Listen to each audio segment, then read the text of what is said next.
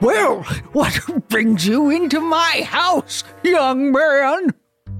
Hey, I need a key. Did you lock yourself out of your apartment? Yeah, I just, I left my keys in my other pants, I guess, so. Well, I would take care of that for you, but right now I'm just so hungry. Oh, I don't know if I can focus because I'm so hungry. Sorry, this is a locksmith, right? Yes? So you're on your lunch break? Is that what you're telling me? Well, I wish I could be on my lunch break, but I can't focus on this key machine if I don't just keep listening to my stomach. Uh-oh, it's a cat. I'm just trying to piece together what you want from me. You're just trying in a roundabout, indirect way, you're trying to get me to bring you a meal. Is that what you want? Well, it sure would make it easier to make you a key for your apartment if I had something in my belly. All right, well, there's like a Quiznos in the same little shopping center, so I'll just go. I can run over to Quiznos. Just let me know what you want. I can use Apple Pay. I have my phone. Hurry back!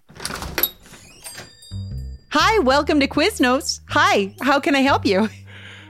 Yeah, I guess just give me your top-selling sandwich, whatever your most popular sandwich is. Mayonnaise! Oh, no! If we're going to make a sandwich, we're probably going to have to use something else. Oh, what a day. Does look like there's mayonnaise across the way in that Smart and Final. Can you just make the sandwich with no mayo? I don't even know if this guy wants mayo. He probably won't tell. Just make a sandwich with no mayo, please. Hello, and welcome to Smart and Final. I hear you need some mayonnaise. Yeah, I had like a fucking 20-minute conversation with this Quiznos employee, and eventually I realized she wasn't going to relent unless I went and got some mayo. So can I get some mayonnaise? I only have one piece of mayonnaise left, but I need her to hear a poem. I would love to hear a poem. You want to hear a poem? You want a poem? You're not going to give me the mayonnaise. I can give you money. You can check me out because it's your job. But you don't. That's not going to be a part of the transaction. You want me to read you a poem? You can have a mayonnaise if you read me a poem. All right, here, I got a poem for you. Here we go. There once was a man named Nick who lived in a town where everyone was fucking sick. He got him a gun and started counting from 1. And then he blew off his own dick. Here's your mayonnaise. Hi, welcome to Quiznos. Oh, here's your sandwich. Well, you got me a sandwich. I guess I can eat it and get you that key lickety-split. Oh, no! The cat took the sandwich. Guess you gotta go chase the cat. I'm going to shoot off my own dick. We collect the soap from the cart and get the wine bottle, then head past the horse upstairs and pick up the red paint in LucasArts' classic point-and-click adventure, Day of the Tentacle, this week on How Did This Get Played?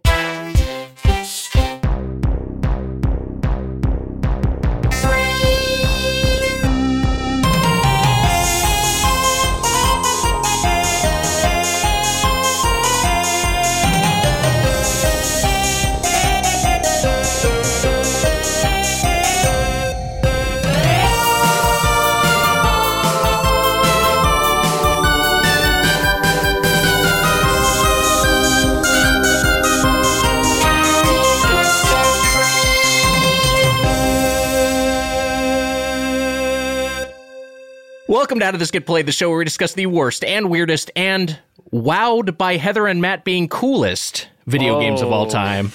Bringing it back. That third W is by @TomTheFanboy. Submit yours at GetPlayedPod, #WWW. I'm Nick Weiger along with Heather Ann Campbell. I'm Heather Ann Campbell along with our producer, Matt Apodaca. Hello, everyone. Hello,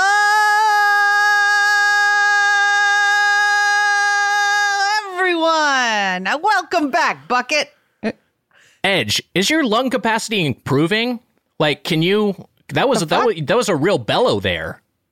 You really held that out for a while. I think that was about half length. I got insecure midway through the bit. Which I brought back because there were enough complaints about me not doing the long, drawn out hello, everyone, that I was like, okay, well, I thought people hated this. I will do whatever humans tell me to do. How come the show I listen to every week deviated from its format even slightly? It's fucking bullshit. They don't put the same thing out every single week. The words were different than last time. This sucks. I have, guys, we have a fantastic guest and a game that I have a lot of history with, and I suspect our guest does too, though we'll find out. And I want to get to that real quick, but before we do that, it is first time, as we always do, to spend 70 seconds in gaming heaven, and I have something to talk about, Matt, if you'll let us know when to begin. Begin. On the adventure game tip, I played through this past week Call of the Sea, which was developed by Out of the Blue Games. This is a first person. What are you reacting to? It's a weird way to talk about how I got you a PS5. Well, yeah, that was very nice of you to get me a PlayStation 5. Thank you, Heather. Well, yeah. I don't want to look. Yes, I want to talk about Call of the Sea because it's an adventure game. And I don't have another place to talk about it. We're not going to cover it on the show. But yes, you got me a PlayStation 5. It was extremely nice. I guess you went out of your way. It's not gaming heaven for you to just suddenly. It was get a the PS5. nicest thing. And I picked it up. I picked it up from Best Buy. I did the whole thing. A positive gaming experience you had. He was just going to talk about something else. It's from a Spanish developer. And it's a first-person adventure. It's really good. Check out Call of the Sea. It's on Game Pass. Heather, that was extremely nice of you. That was the nicest thing a friend has ever done for me in my adult life. It was extremely, and this was not a gift, obviously. You didn't give me, fucking. But you went to the trouble of finding it. Have you paid me for it? I have not paid you yet. So what would you call it? Guys. Our guest today is a writer and podcaster from Hollywood Handbook, The Flagrant Ones, and LA Podcast. Hayes Davenport is here. Hi, Hayes. Hi. Hello, everybody. Oh, close. It was good. It's nice. It's better. Hayes, thank you so much for being here.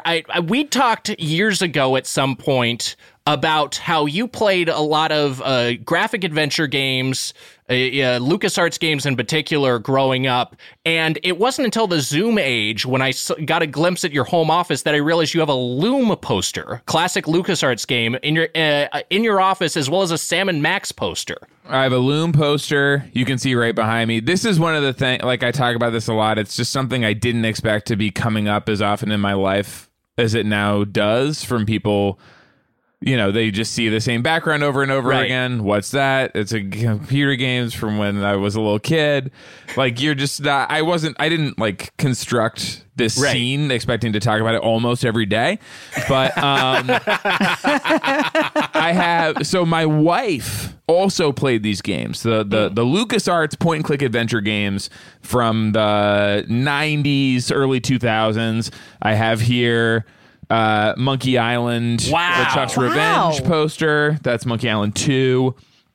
I have Curse of Monkey Island over there, you can see. Wow. And over here, Sam & Max, and the game we're going to talk about today, Day of the Tentacle.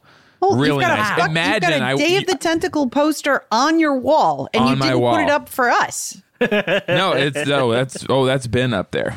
Imagine you wake up on birthday morning and you see these 5 beautiful framed posters. Man. Wait, what morning? On birthday morning. Birthday morning. You don't have birthday morning?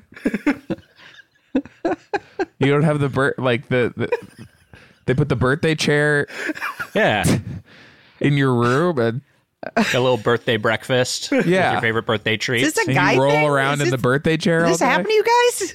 Heather, it's a guy thing.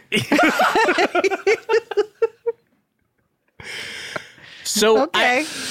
This is by sheer coincidence the second consecutive week where our guest, I don't know what order these episodes will come out in, but Joan Ford had a Who Framed Roger Rabbit poster, and Hayes has a Day of the Tentacle poster, and we didn't know that going in. So here we are. Wow. here we are. Hayes, so what got you into the genre? I mean, what got you into playing these games? You know, I think my way in, weirdly, and I never made the connection when I was a kid, but it was I started when I was like 6 or 7 years old with a company called Humongous Entertainment. Yes. Any Humongous heads in the chat? Humongous, I think, was Ron Gilbert, who designed Monkey Island. That was his company he started, yeah. Ron Gilbert went and created a game company for like little babies, basically, which was used the same engine. The engine that they built was called Scum. Yeah. That was like half a programming language, half like a game engine that let you interact with all the stuff on the screen. So you'd point and you could like grab it or look at it or talk to it or whatever. And the games that I played from Humongous were mostly starring a character named Putt Putt, who was a little car with eyes, who had a dog named Pep. And the first game was called Putt Putt Joins the Parade, and in the second one, he goes to the moon. So they felt like they really had to escalate things from the first one, and then I imagine it was hard to like go back from there.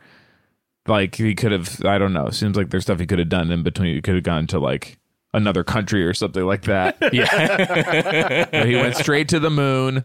But yeah, and then there were a bunch of game packages. I was trying to remember earlier how these were assembled, but somehow I got my hands on LucasArts Archives Volume 1, which was a 6 CD package, which had Day of the Tentacle, Sam and Max, Rebel Assault. It's great. They had all the Star Wars games that they did too at LucasArts, of course. Indiana Jones and the Fate of Atlantis, some other Star Wars thing. And then there was a disc package that had Secret of Monkey Island, Maniac Mansion, Loom, Indiana Jones and the Last Crusade, and something like Zach McCracken something. But just the mileage I got out of those, and then later they came out with Full Throttle, 4 Monkey Island games total. Dark Forces, that was another Star Wars game. The Dig was a famous like disaster by the guy who made Loom, I think produced by Steven Spielberg. That they had to just like cut short and just release before this, and it ends up being like a 25-minute long play because they just ran out of money. And Grim Fandango, of course, it kind of tracked from like 6 to 15. I was the perfect age for every one of those games coming out. Yeah, I've for me the first one that hit me was Secret of Monkey Island, and I'm a little older than you, but that was a game like my grandpa had and gave to me. I think he gave me a pirated copy, actually. That was the first a pirate themed game that I had a pirated copy of. Holy so how about that? Fucking shit. Thematically perfect. It's about pirates as well. But your that really, grandpa had it? My grandpa had it, yeah. So your grandpa played through an entire point-and-click adventure game and then gave it to you? Or do you think it was possible he just got it for you? It's possible he just got it because he thought it would be a thing. I mean, my grandpa, my late grandfather... Gifts. Was a cannot accept that what happened is you just got a gift. It was nice. It was very nice of my grandpa. It's almost like the way that he also got Miles Morales as a surprise when I forgot to mention him that. his PS5 and he didn't. Thank you for Miles Morales. Fucking mention that at all. I'm excited to play it. A personalized note on the inside of the package, which I'm guessing he hasn't even opened yet. Wait, there's a note in here? Yes. Okay, let me read it. In the inside of the game? Yeah. He didn't even open it. So it's there's from Miles Morales himself. It actually is a quote attributed to Miles Morales. I'm not sure if you guys can see that on the camera there. But Miles Morales is a thought bubble, and it says, "Oh no, Nick is going to swing me into buildings. Fuck." Oh, that's very nice. He's mad. He doesn't want to be played by Nick. Yeah. I get it. This is why I don't have friends, is because when I do something nice, I squeeze it out of them. I just crush. No, you're being totally normal to expect a mention. of it on your video game podcast.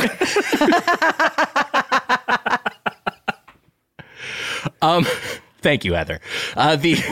So I got into Monkey Island. I have no idea if my grandfather ever actually played it. I think like he had other games around that I think like he was just a computer enthusiast and was like, I'll have games. And if the kids come to visit, they'll have games they can play on my computer. But this was one of this and SimCity where I had pirated copies that he gave me and were some of my early PC games. And Secret of Monkey Island was my favorite because I think it hit me first. And that whole Monkey Island series, like Monkey Island 2, Curse of Monkey Island, which you mentioned, like the animation is just like so good in that game. Awesome.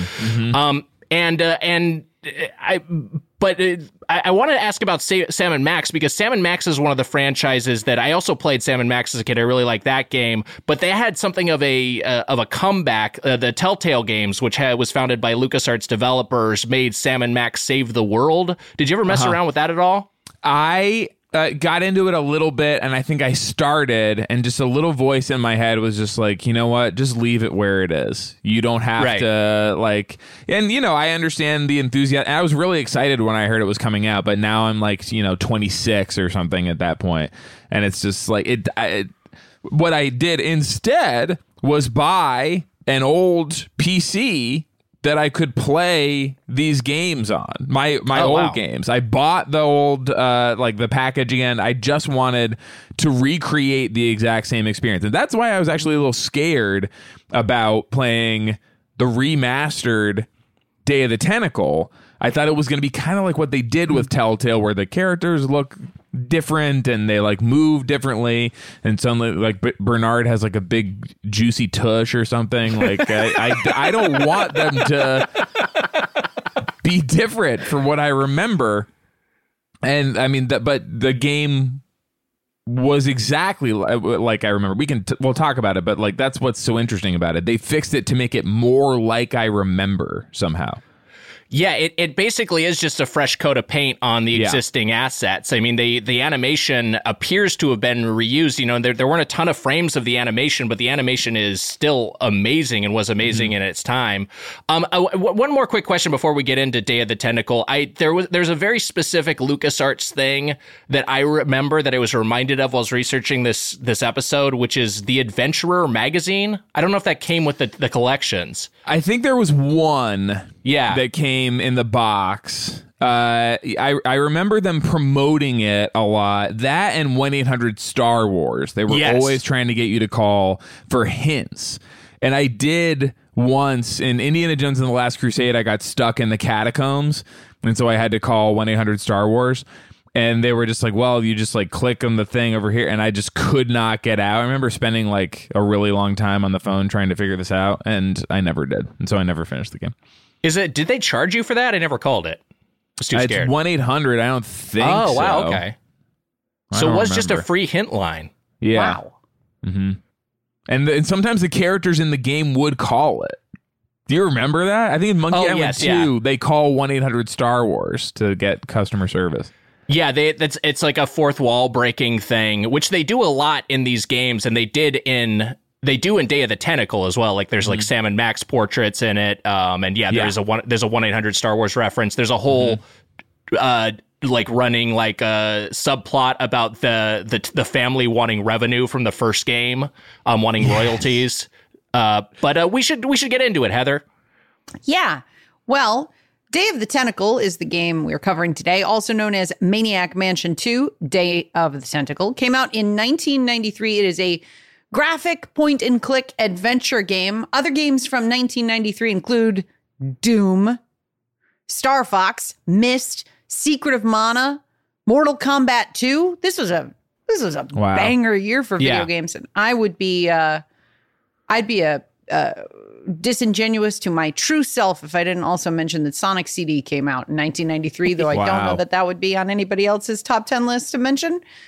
It was created and co-directed, I guess, by Dave Grossman and Tim Schafer, with art by Peter Chan for, as you guys have mentioned, LucasArts. There was a re-release of the game that came out for PlayStation 4, PlayStation Vita, Windows, and OS X in 2016, and Xbox One in October of 2020. Yeah, so So a big part of what happened because, because of the Lucas acquisition by Disney, LucasArts acquired by Disney, and then LucasArts is basically folded and they're just making Star Wars games now. But so as part of that, Tim Schafer, who went on to found Double Fine Games, he was able to reacquire the rights to Day of the Tentacle, Full Throttle, and I believe Grim Fandango, which is why remasters of all three of those exist. And the remaster of Day of the Tentacle is on Game Pass. So, again, if you have Game Pass, you can check it out for free. It's not super long. You mentioned Myst and you mentioned Sonic CD, and I think that's a big part of this game, which is that it was really at the beginning of the CD-ROM era, which changed a lot of things in terms of just like the big thing was this voice acting was in games for pretty much the first time, and this was the first LucasArts game that had voice acting, and you can kind of tell that it was like a very early effort at video game voice acting. In what way? You're saying it sucks? I'm not saying it sucks. I'm just saying it's there's some good performances here, and there's some that are great. All the voices are like really distinctive. I didn't realize until playing this through that like it's clearly set in Philadelphia. I didn't understand all the Philadelphia references at the time when I was a little kid. But one of the main characters is named Hoagie. First of all, he has a very strong Philadelphia accent. I was also reading I watched this like making of documentary where they had all the DAT tapes unlabeled in a box. So when they were doing the remastering, obviously like the original sounded bad, and they had to like go through like get the actual original tapes, but they had to listen through them, write down what they each said because they were all completely unlabeled. But I think I remember, exactly like you're saying, playing it and thinking I have never seen anything that looks this good in my life, and the fact that it was like compared to all the Secret of Monkey Island, Loom, all the point and clicks before that were just silent. I mean, it just absolutely blew my head off. So I'm scared to talk about my feelings about this game since you have the poster up on your wall. You should. And it's so important to you. And Matt Apodaca and I'll throw him under the bus. Hey, wait a minute. No. We're talking about what? Oh, wait. This is a podcast about bad games. So no. Not necessarily. Worst and weirdest. And wow. Oh, the concept changed. It did a little bit. So Matt, these games are not for me and Matt. Mm-hmm. And I'm gonna again emphasize Matt because he was on board with me. And I when I'm like, I can put myself in the headspace of a 1993 kid who is playing this thing, and it's like, oh my God, I'm interacting with a cartoon. Everybody is talking. Just talking was so incredible to hear a video. Like if there was a sample of like on John Madden of like, well, he's going for the touchdown, and you'd be like, whoa, my video game talked. And this is a cartoon. That being said, man, I was really, really, really, really deeply frustrated and put off. I was frustrated by the gameplay and put off by the voice acting, and I'm real sorry because it's something so special. This is dating back to 1993. Like, it's not supposed to be, I'm not saying it's good now, and it shouldn't really be enjoyable for anyone who's just like trying to get into it. The way you just like click around and that's the only way you control someone's movement, like I'm sure it's really deeply unsatisfying. And also, it's not really funny anymore necessarily. But like when I was a kid and wanted to be funny at school and was looking for places to steal jokes, I remember this, and Sam and Max in particular, I stole so many like little phrases and stuff to try to be funny at school. Like these were, I think, for the time, legitimately funny games. Like Monkey Island, especially. Come on, Nick, help me. Monkey Island was fun. I mean, I think these games. The thing I was saying about the voice acting is, I think the voice performances are mostly good. I think Denny Delk, who is Purple Tentacle, he's awesome as Purple Tentacle, but he's also Hoagie, and his Hoagie performance to me is like a little bit of. you can tell this is kind of an old guy trying to be a younger guy. You know, I mean, it kind of sounds like Kelsey Grammer trying to do Spicoli. It's like not quite like the what he's actually. You know, it feels like an impression of the character more so than the character, but. But more so what I meant by that is that a lot of the jokes are kind of like text jokes that are almost like these dry jokes that work better reading them on a screen versus hearing them from an actor. And that's very much the case with Monkey Island. Monkey Island has so many like just dry text jokes and just jokes that are like, you know, homophone puns, you know, stuff where it's like this really only works as text, not as spoken aloud. But on the stealing jokes from these games front, so because very few kids were playing PC games, you could get away with that. Not a lot of kids were playing, had access to these.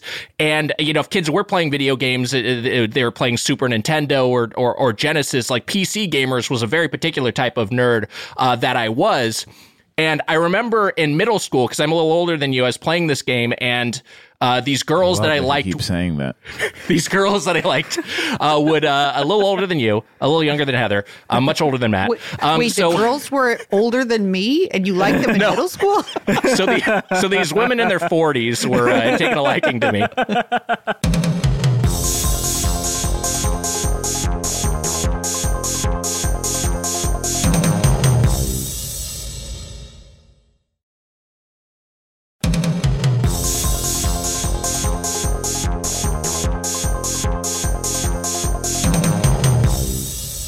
These girls who I liked were called me, and I was playing this game, and I kept playing it as they were talking, and then I was like telling them what was happening in the game, but I was too embarrassed to say it was a PC game, so I told them I was watching a movie called Day of the Tentacle.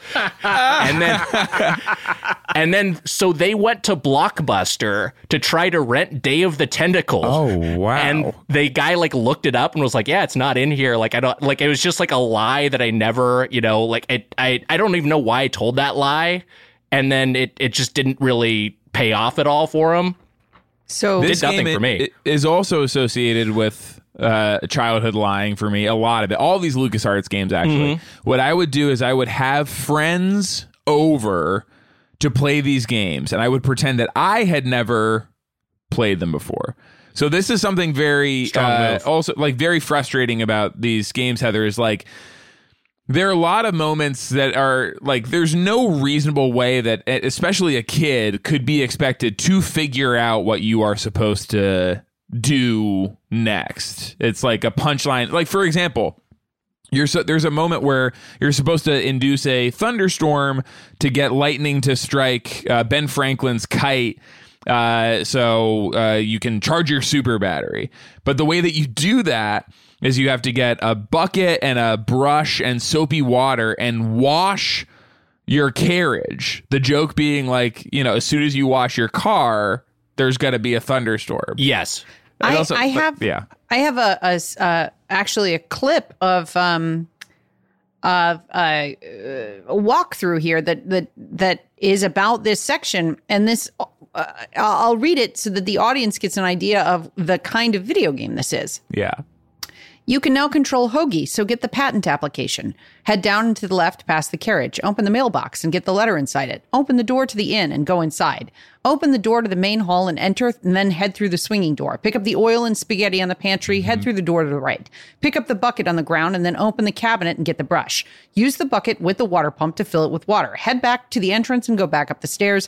Enter the room on the left and use Washington's head and use the cord to get the maid to appear. That's the kind of game this is, which is part of why I can't. I'm trying so hard when I play these.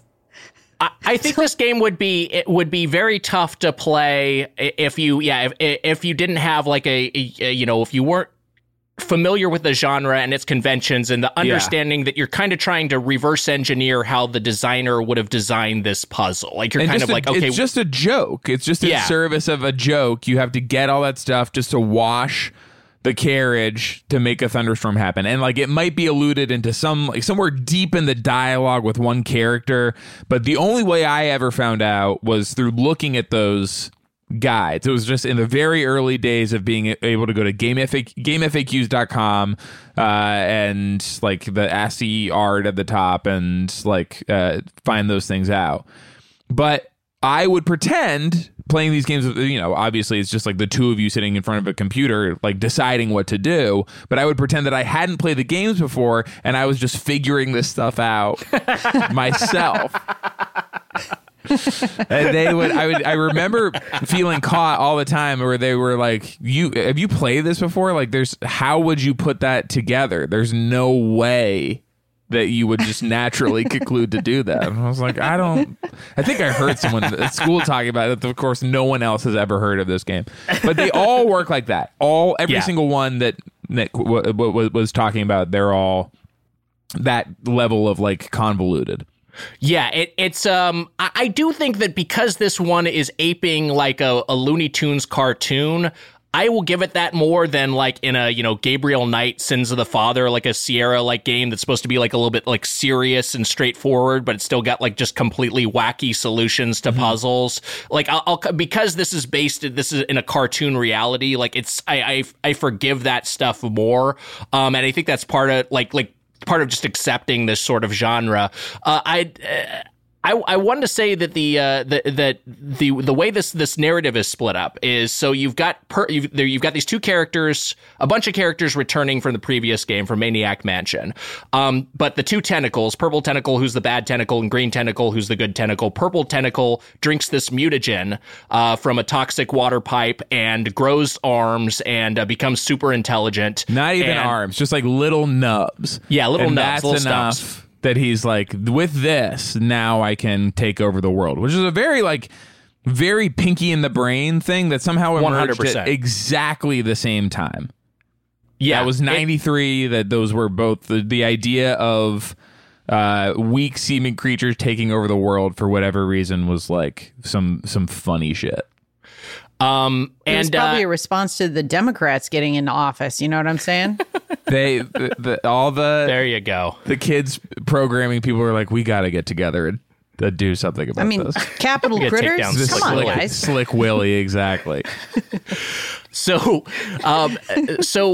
what happens is that you have the chronojohns, which are these porta potties that have been turned into time machines. And you have, like in the first game, you have multiple player characters. Can I go back a tiny bit? Yes, please. I'm so sorry, but there's so much weirdness in this. Maniac Mansion, the first game, you go to the house of this mad scientist, Dr. Fred Edison.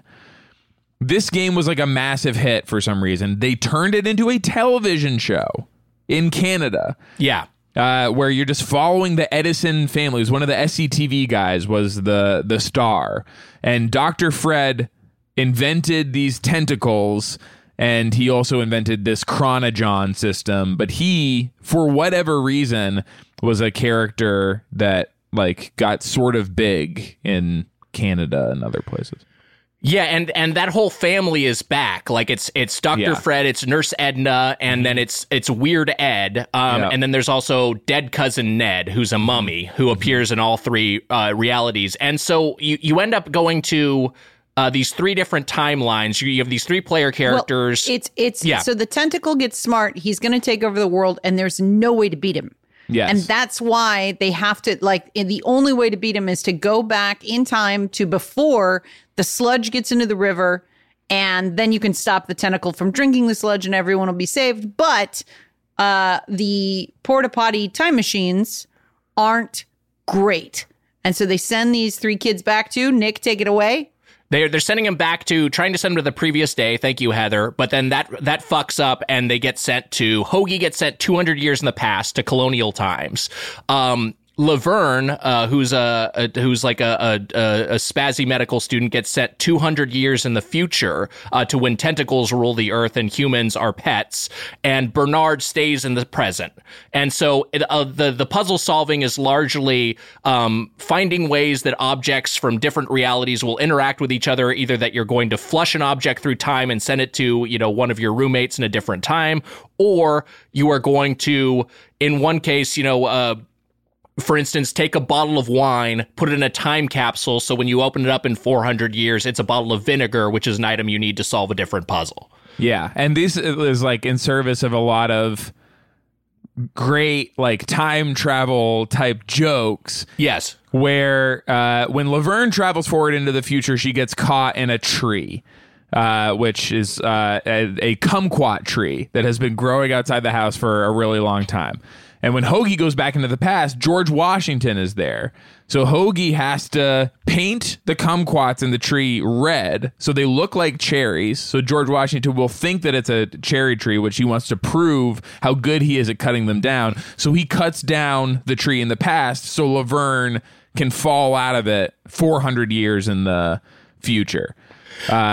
Yeah, which is great, and I mean I actually that's my favorite part of the game is the ones that use time, you know, the long stretch of time of like you're freezing the hamster, you're defrosting him in 200 years. You have a sweater that you have to make really small, so you put you know like a shitload of quarters in and you have it dry for 200 years. Can I say my favorite one? This is another history please. one. Laverne needs a tentacle costume in the future. She needs to disguise herself as a tentacle. So Hoagie, in the past, he meets Betsy Ross, and he gives her plans for a new American flag that is just designed like a tentacle costume. So we're supposed to believe that because of what Hoagie did in the past, the American flag for 400 years has just been a 3-dimensional like tentacle costume that you pull over your head. So all Laverne has to do in the future is take what is the American flag and put it on.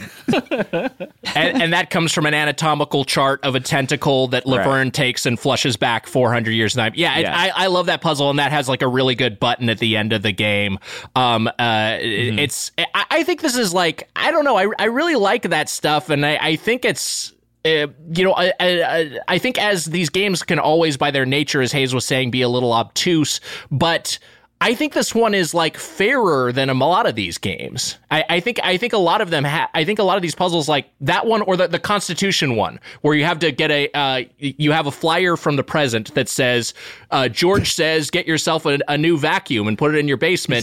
George says everyone should have a vacuum cleaner in their basement.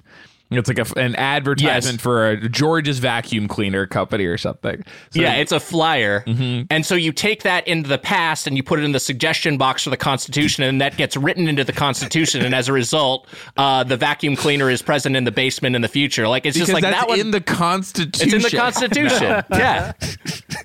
I don't know. I like that. I mean, it's a good puzzle, and it's like you can intuit that. And you don't have to just like guess. I will say that the puzzles in this one, especially when we compare it to like a dog shit game we've played on this podcast, Twilight Zone, like that same sort of like adventure game aesthetic, the puzzles in this one, much, much, much better. Like you can intuit, oh, I've got wine.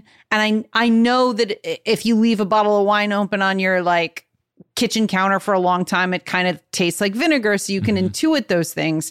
But I would love Matt to play some selections of, because the packaging for this is not like it's off-putting. The voice acting is it's grating, and it feels a little bit to me like today you would just do like, it would be like the voice actors from Powerpuff Girls, and it would, okay, sure, great, it sounds like a cartoon. This sounds like people making fun of the way that cartoons speak.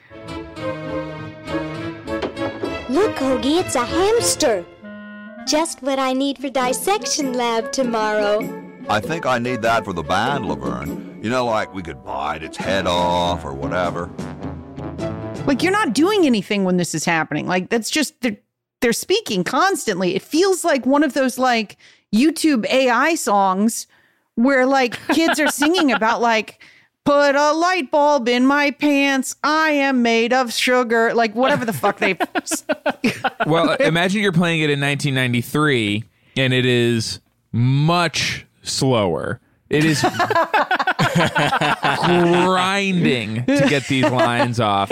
I don't know if this is like was the case for you, Nick, when you played it when you were a kid, but like it would often take a really long time for the characters to get from A to B if the processor was moving slowly or whatever, and you would have to wait till they got to the next location to like say their line. I remember especially in the opening cutscene, there are sequences where the tentacles are moving and they kind of like schlorp along, and even just for the cutscenes to play out would take forever. So you're kind of grateful to hear people speaking when it happens when you're playing the original game, because that means that it's not frozen. But also, I don't know. It's like having nothing to compare it to coming out of this machine. When I was that age. Of the characters that were played there, I actually think like Laverne's performance, the voice actor of Laverne, I think I like that performance, and I like Bernard's performance too. The Hoagies is the only one that stands out to me as like, that's a little rough and hard to listen to, but I think the other ones are all right. If you're gonna rag on just the Hoagie voice actor, that's rough stuff. Rag them all. Like, like don't single out one of them. Be like, hey, this may not be for you. The entire cast sounds a little off. It sounds like they're making, but you're just like zeroing in on one individual performer actor who was actually cast. Like one of the things I read about this game was that usually they would just like use people who were developers to like voice act stuff. And this was like a cast process where they found good voices. I think tonally it's off-putting. And that's it. Like, it's not for me. You're just like trying to find this one guy and ruin his day. But he said man. He did two voices, you said. So now you can say you liked the other one. I did like the other. I do think he's Purple Tentacle and he's awesome. He's also the voice of Chess Master. If you remember Chess Master. But the guy's had a long career. There was a Chess Master franchise of chess sims. And there was a guy who would voice the Chess Master. He was the voice of the Chess Master. Devin is nodding along. I don't remember the Chess Master speaking. He just goes like, and now make a move. Like that? I don't remember any specific. I mean, whatever. Just like chess tutorial shit. Just something specific. He didn't have any like Pawn catchphrases. to king 4. Interesting. Yeah, that kind of stuff. Interesting. This reminds me of when I used to play chess as a little boy. I would pull up a board next to the water, and I'd play with my dad instead of fishing. You can't move. You're trying to move as this.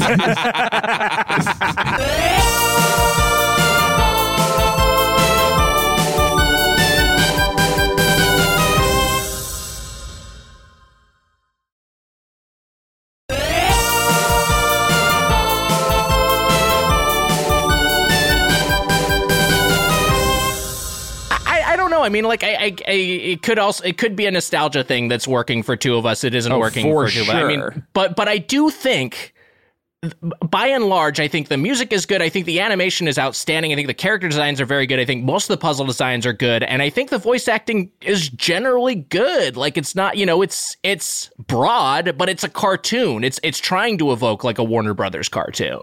Yes. Bernard is one of my favorite character types, which is the dumb nerd. He has all the disadvantages of being a nerd, the pocket protector and like the thick glasses and stuff, but he's also stupid. Which they make very clear over the course of the thing. He's the dumbest of the three of them. It's a Millhouse thing. Yeah, it's just like a fucking nerd, yes. nerd with an empty skull. Also gets very bad grades. Also, this is the sequel to Maniac Mansion. They streamlined it a little bit in terms of it's only 3 characters. And in Maniac Mansion, you could pick from, I think, 8 different characters and make your troop of 3. That's not the case here because they just made the assets more polished and made the just kind of streamlined the gameplay a little bit. But the entire Maniac Mansion game, the original Maniac Mansion, is on a computer that you can interact with in the world in Weird Ed's office, who's one of the characters, one of the members of the Edison family. Yeah. And that in its time was mind-blowing. Like, that's a thing that happens in a lot of games now. It's like, I think that's in like Metal Gear Solid 3 has like, Metal Gear 1 in it, right? It's like that's like a very common Easter egg now. But this was, I think, the first game to ever actually do that. Mm-hmm. Yes, according to Wikipedia, or maybe it was Game Informer. I don't know where I read it. It was the first game to include the entire other game inside of the game. And it just launched it separately. It was just like a separate EXE or whatever that it would just boot up And I was watching in the in the making of for the remaster. You can't really do that anymore. In on like a PlayStation, you know, it's not like you can't just like launch it like a separate like program. And so they did just have to kind of like write it in to this game for the remaster. I'm Hayes, I'm curious, as someone who played this as a kid, my experience to this was, returning to this, was a lot of the puzzles I was like, I remembered like the broad strokes of, but not the specifics. There were some where I was like, wait, I know there's something to do with the teeth and the exploding cigar, but it took me a minute to piece it together. There were other ones where I just flat out forgot what the solution was. But how much of this was like, I remember exactly how this goes, and how much of this was like trying to like figure it out or having to consult a guide or whatever for you? I remembered everything pretty well. Weirdly, there were some where I was just like, that I didn't really get when I was a kid. I was just kind of going through the motions of what I read in the guide or online or whatever. And then now it clicking for me why I was even supposed to be doing these things. Right. But yeah, I mean, just like my memory just for like so many individual lines of dialogue was like sickening. And my wife walked in and was like saying them along. It was like, wow. It was gross.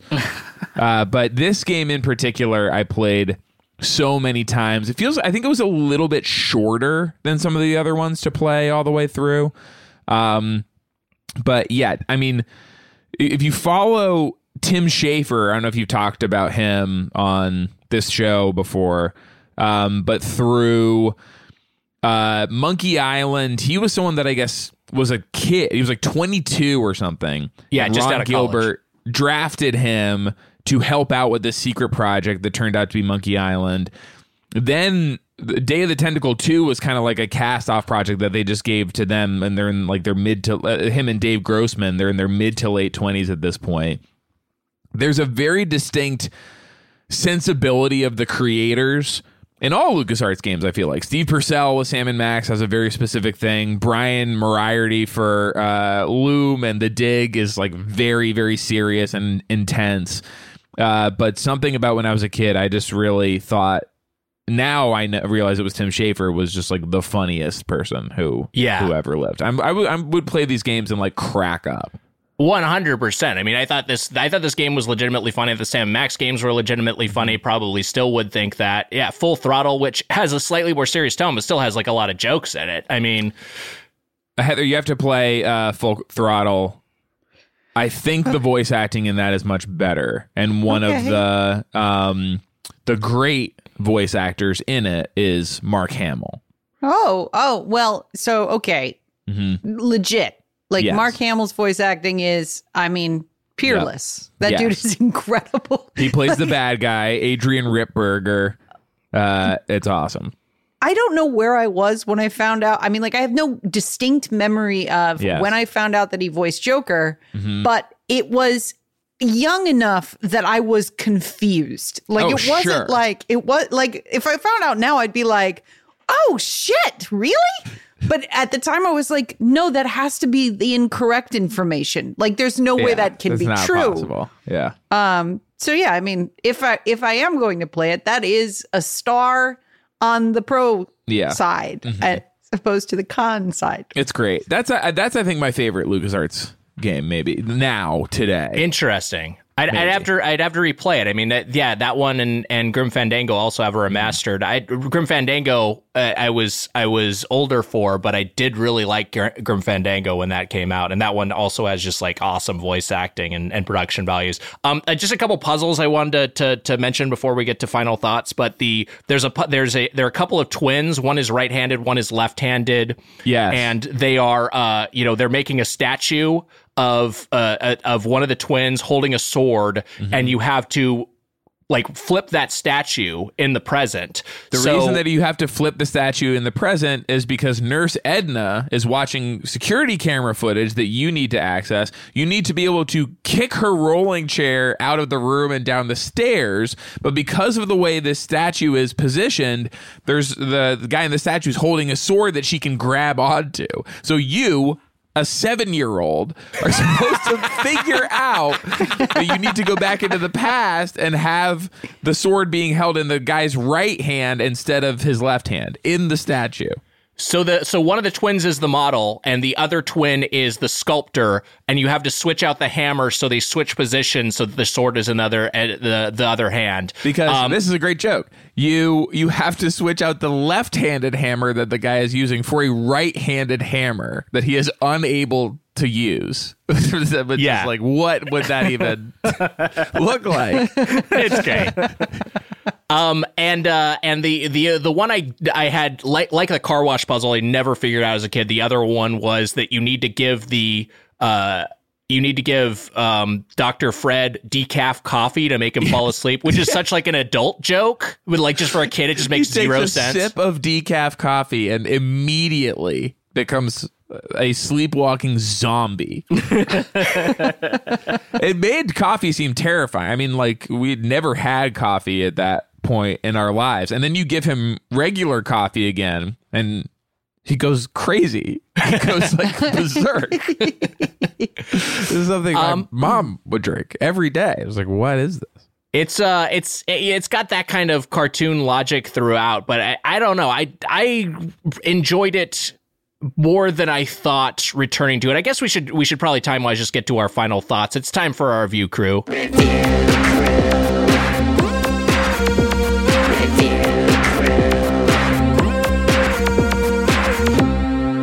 Review crew. So, Hayes, we'll each say something positive about the game and then give it a numerical decimal rating. I'll start, and I'll just say my one positive thing is Laverne, who is the character in the future, has a walk cycle that is so loopy, and she spends much of the game wearing a tentacle costume. So she's a human disguised as a tentacle, and she has like this wide-legged loping gait, like she's just gotten off a horse. But it's like really like it's just like really coolly animated, and it's really like just kind of like informs her quirky personality.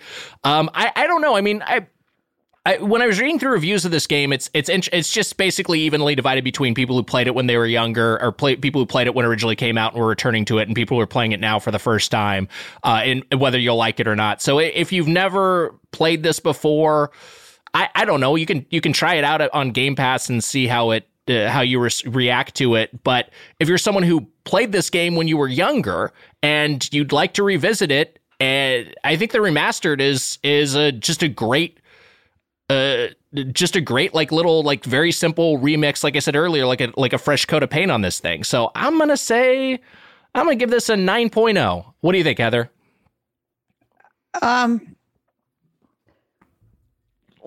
Well, I think that, like the character who's forced into the past and has to re-examine all of his presuppositions about like who the founding fathers were, and like, you know, he's got to knock out George Washington's fake teeth, which we know were the teeth of enslaved people. But here in this charming game is just like, oh, it's his goofy teeth, and you're going to replace them with chattering teeth. So it seems like he's cold. In much the John same way. Hancock is cold, but Thomas Jefferson won't build a fire for John Hancock. Yeah. But Right. once you put chattering teeth in George Washington's mouth and he seems cold, Thomas Jefferson is responsive to that. So, And you have to trick him with an exploding cigar, so his regular teeth explode. Yeah. That's right.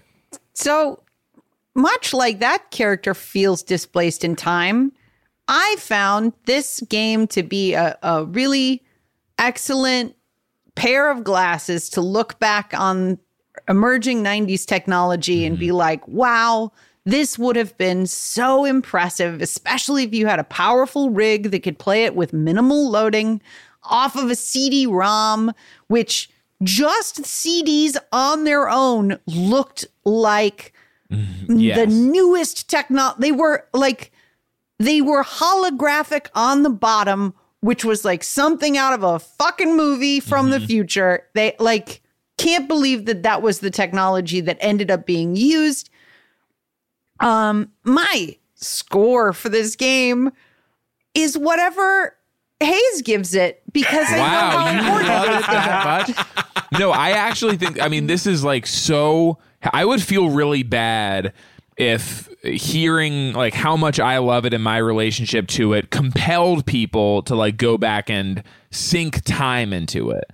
Because You feel bad about that? I would, yeah, because like it's just, it cannot be the same. It can't You realize be like, that's what what happened. You did that to us. Matt offered me like multiple, I think two options. I just chose one. I got a poster of it on my wall. I don't feel bad for you two. But for me, and for anyone listening who might be wondering if they should go back and play the remastered version because they're scared, like I was, that the characters that would be different from your memory, I am so impressed and thankful how faithful they were to the original. But then looking back at, it's so amazing. It's exactly like you're saying, Heather. Like the colors and the technology and like the cartoon designs just exploded off the screen for me when I was a kid. Even the box, like this poster that's on my wall, is the box, and I was just so fun to look at. And playing this game, I was like, this is exactly what I remember it looking like. It's incredible, but when you look back at what it actually looks like, the old version, it kind of looks like shit. They somehow realized my memories of it in this, like they caught up to the technology just enough so it would look like what I remember it looked like, and not being disappointed, like it just look horrible and pixelated. It's what we wish, some people were really satisfied with it, but it's kind of what I wish they had done with Final Fantasy VII Remake. I wish it was like my memories of the game as opposed to my actual experience of the game if I drop it in now.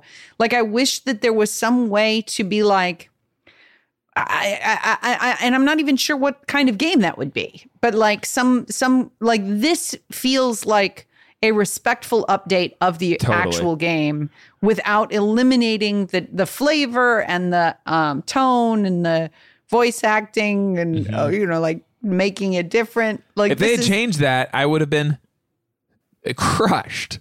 Yeah. Like if they had recorded new voices, I mean, like it has to ring in your head. It has to match the echo that's in your head from when you played it as a kid. So I just appreciate that the game is for me personally, and they did everything right in updating it and realizing it. It feels like a real labor of love to make that happen.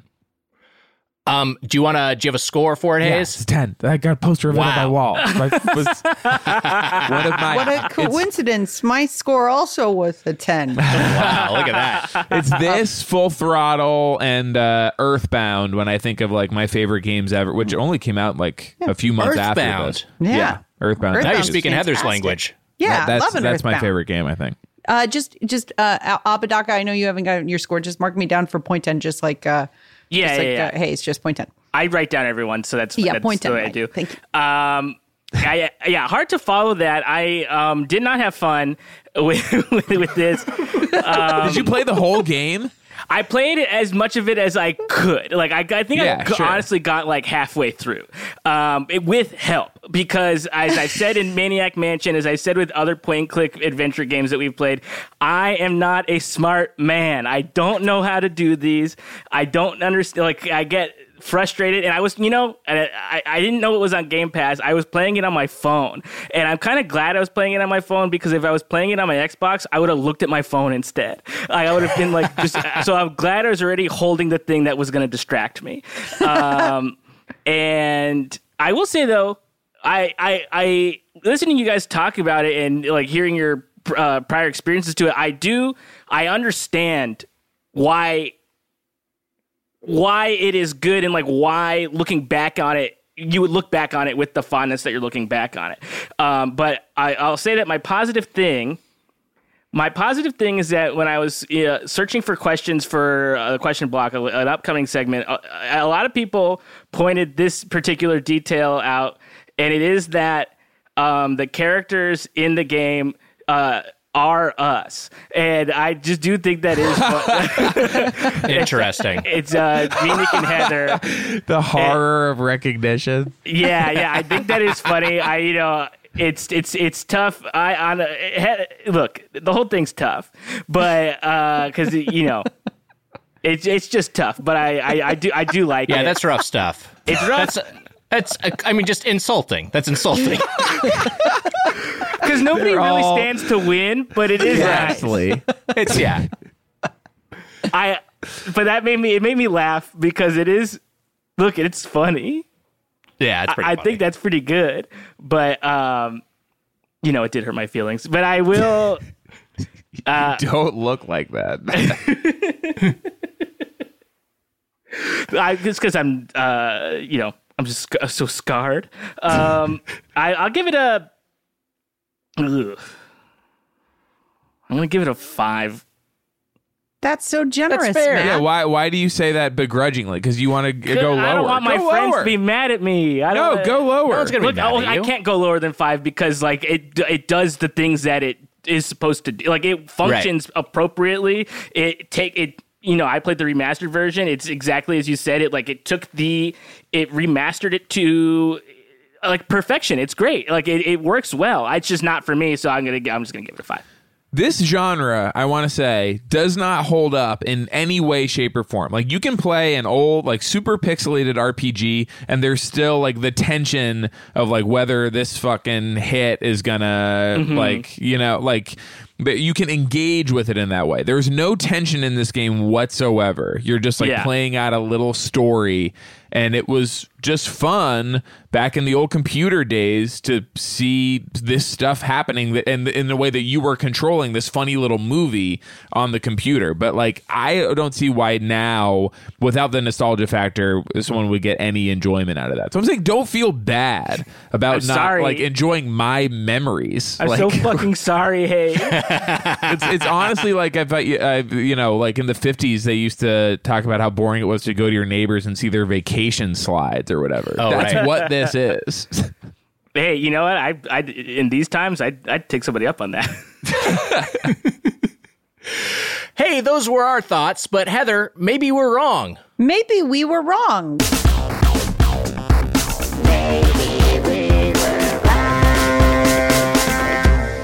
We've got reviews from all over the internet of contrary opinions to what we've just voiced here, or perhaps they're very similar to the opinions that people just voiced here. Let's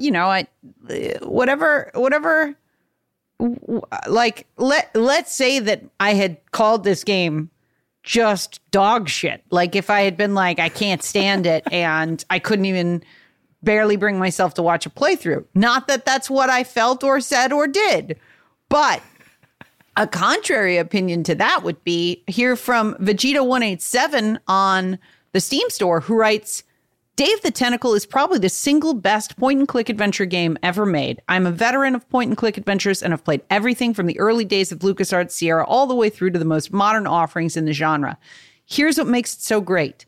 Brilliant artwork and graphics from the characters to the background. Time travel mechanic makes the gameplay totally unique. There's lots of humor, amazing puzzle designs, great character designs and voice acting, and very clever evolution of the mansion from one time period to another. Honestly, if you're a fan of the genre, you need this game. It's a classic. 10 out of 10 would be what maybe I was wrong if I'd said that this game was not good. In this hypothetical. Yeah. But even that is couched in like, if you like this, this is the game, this kind of shit, then this is the game for you. Yeah, it's a niche thing for enthusiasts. I was reading when I was reading about this game, I was surprised that like this game, which was kind of one of the high watermarks for sales for LucasArts games, LucasArts adventure games. Their Star Wars games always sold like crazy, as did their Indiana Jones games. But this one sold like 80,000 copies. It was not like much of a hit. And Maniac Mansion and Secret of Monkey Island both. Maniac Mansion actually did well, but Secret of Monkey Island like tanked. Like that really? just did not sell well at all. Yeah, they kept making them. came out. Then why'd they make loved. 4? I think because there was enough. Honestly, at the time itself, I felt like LucasArts was kind of an artist community where they were just like letting these designers make the games they wanted to make. So I think they just got the chance to make original IP and extend it if they wanted, whether it was commercially viable or not. I have I had a hard time finding negative reviews for this game because I think most of the people who took the time to write about it were just talking about how much they loved it. But I did find it an interesting review on the German Amazon store of a purple tentacle Snuggie that they're selling. Wow. This is a 4-star review by Muki, and this is the text. Toll und warm. Perfect for gamer und nerds. So there you go. Does your head go through the top like tentacle sucker? Yeah, it's basically. Let me see if I can share my screen here. It's like Laverne's costume.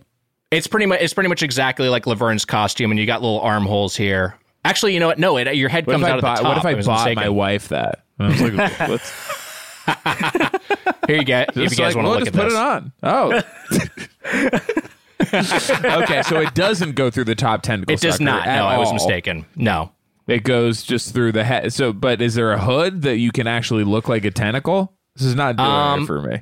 I mean, it's hard to tell from these screenshots whether or not there's a hood. It looks like there might be, but those might also just be close-ups of the sleeves. I appreciate that they went through the trouble. Yeah. Also, the suction cups are not, they're just a print. They're not like raised sections of fabric. For those of you who don't know what it looks like at home, it looks like the costume that Mickey Mouse wears in Fantasia. Like the Day of the Tentacle costume is just like a bag that you wear over your body. And I do think it has a hood. Okay. Yeah. Well, you have to order to find out. If we have any listeners in Germany who want to sink a few bucks into it, feel free to report back. Do you have any more reviews, Heather? I mean, they're all in the same vein. They're all like glowing and delighted reviews of some people's favorite game of all time. Right. There's like a guy who's like, this was my favorite game when I was 9 and I just played the remastered version and started crying. Like, yeah. Just a bunch of fucking dipshits. You should, in filling out these reviews, these positive reviews, it should say, it should have to begin, I was born in 19 blank, and then you pick a 7 or 8 for the first digit, and then you can fill in whatever the second digit is that you want. I'm not going to read it here because it's lengthy, but Bob Mackey, past guest of the show of the Talking Simpsons podcast, wrote a review of the remaster for US Gamer, and it's a really good review, and he talks a lot about the UI improvements and just how like it's such like Heather was saying earlier about how this is such like a exactly what you remember, but just upgraded, and I'll post that on social media. But right now it's time for the question block. All right, this one's from @HeavyWTR on Twitter, and they write, this is sort of a two-part question. Are there any must-plays that you just could not get into? And or are there what are your favorite games from a studio that is no longer in business? Okay, so these are two separate questions. Sort of two separate questions. Yeah, answer whichever one you want, I guess. I will say that, and I'm curious how you'll respond to this, Heather. I've tried to get into fighting games a lot, and I can really only get into the more accessible ones. Your Street Fighters, your Marvel vs. Capcoms, your... you won't even classify it as a fighting game, but your Smash Brothers. When I tried to play, I really tried to get into Virtua Fighter. I made an honest effort to get into Virtua Fighter. I was looking at move sets. I was trying to learn one character, and I was just I put enough hours into it. This is not for me. Whether or not I can even get good at it, I'm just not really enjoying myself. So I guess my answer is the Virtua Fighter franchise for the first one. I don't know, Heather, you ever fuck with Virtua Fighter? I did fuck with Virtua Fighter, and I did enjoy it, but you preface that by saying, I can only get into the accessible fighting games, and then you named two extraordinary fighting games. Like you named Street Fighter and Marvel Capcom, and those are both excellent, excellent games.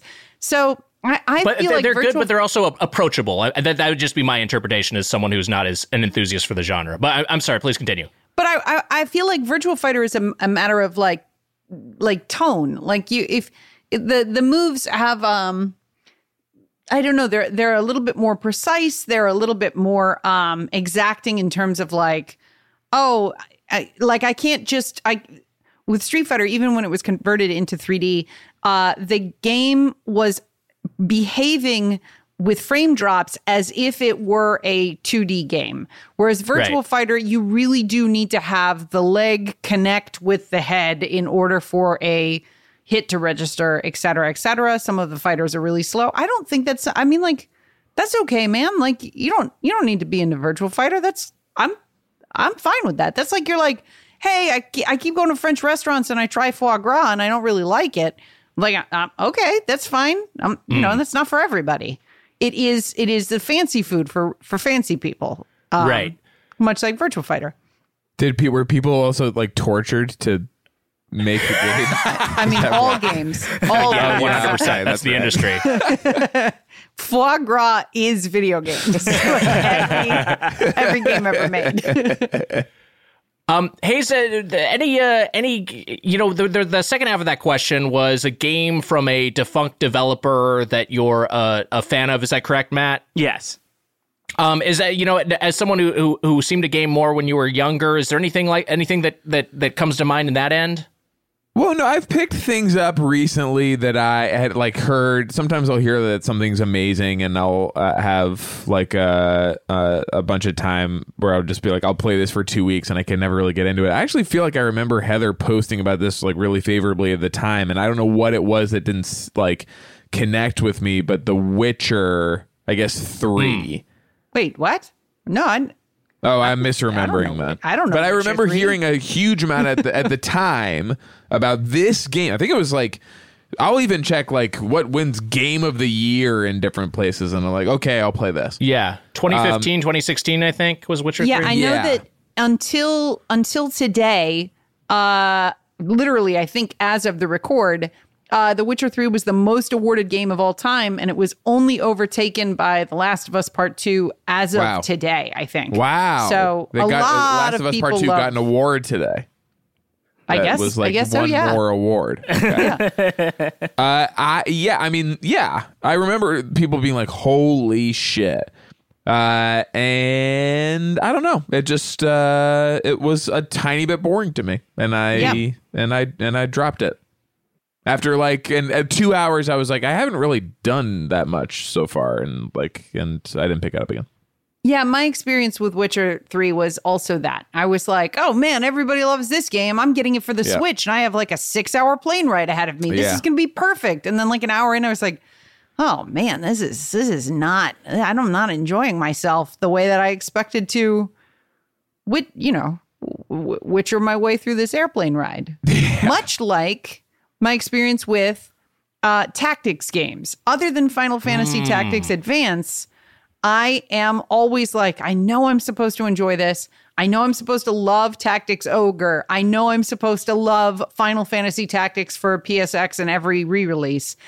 But there is something about them that I just can't. They're good. Like they're objectively good, but they don't grip me. The tactics games, I think also kind of a niche genre, but I will say one thing that I think is objectively good is one of the Tactics Ogre sequels, which the full title is Tactics Ogre, Let Us Cling Together. What a subtitle. Let us cling together. Why not? But hey, hit us up on Twitter and Instagram with your questions at GetPlayedPod, or send us an email at getplayedpod@gmail.com, or leave us a voicemail at 616-2PLAYED. That is 616-275-2933. Our music and engineering is by Devin Bryant. You can follow him on Twitter at BaffleGabs. And our guest has been Hayes Davenport. Hayes, anything you would like to plug? All these freaking podcasts. Hollywood Handbook, Flagrant Ones, LA Podcast. Have you all done LA Noir yet? We have not. You got to do it. It's so... I mean, I'm sure you've played it, but maybe I'll have to come back, because that game sucks in a lot of ways. But like, the LA stuff, a lot of it is great. Right. And you can check that out at patreon.com/theflagrant. You can check that out at patreon.com/theflagrant. That was intentional. That was not a deliberate flub.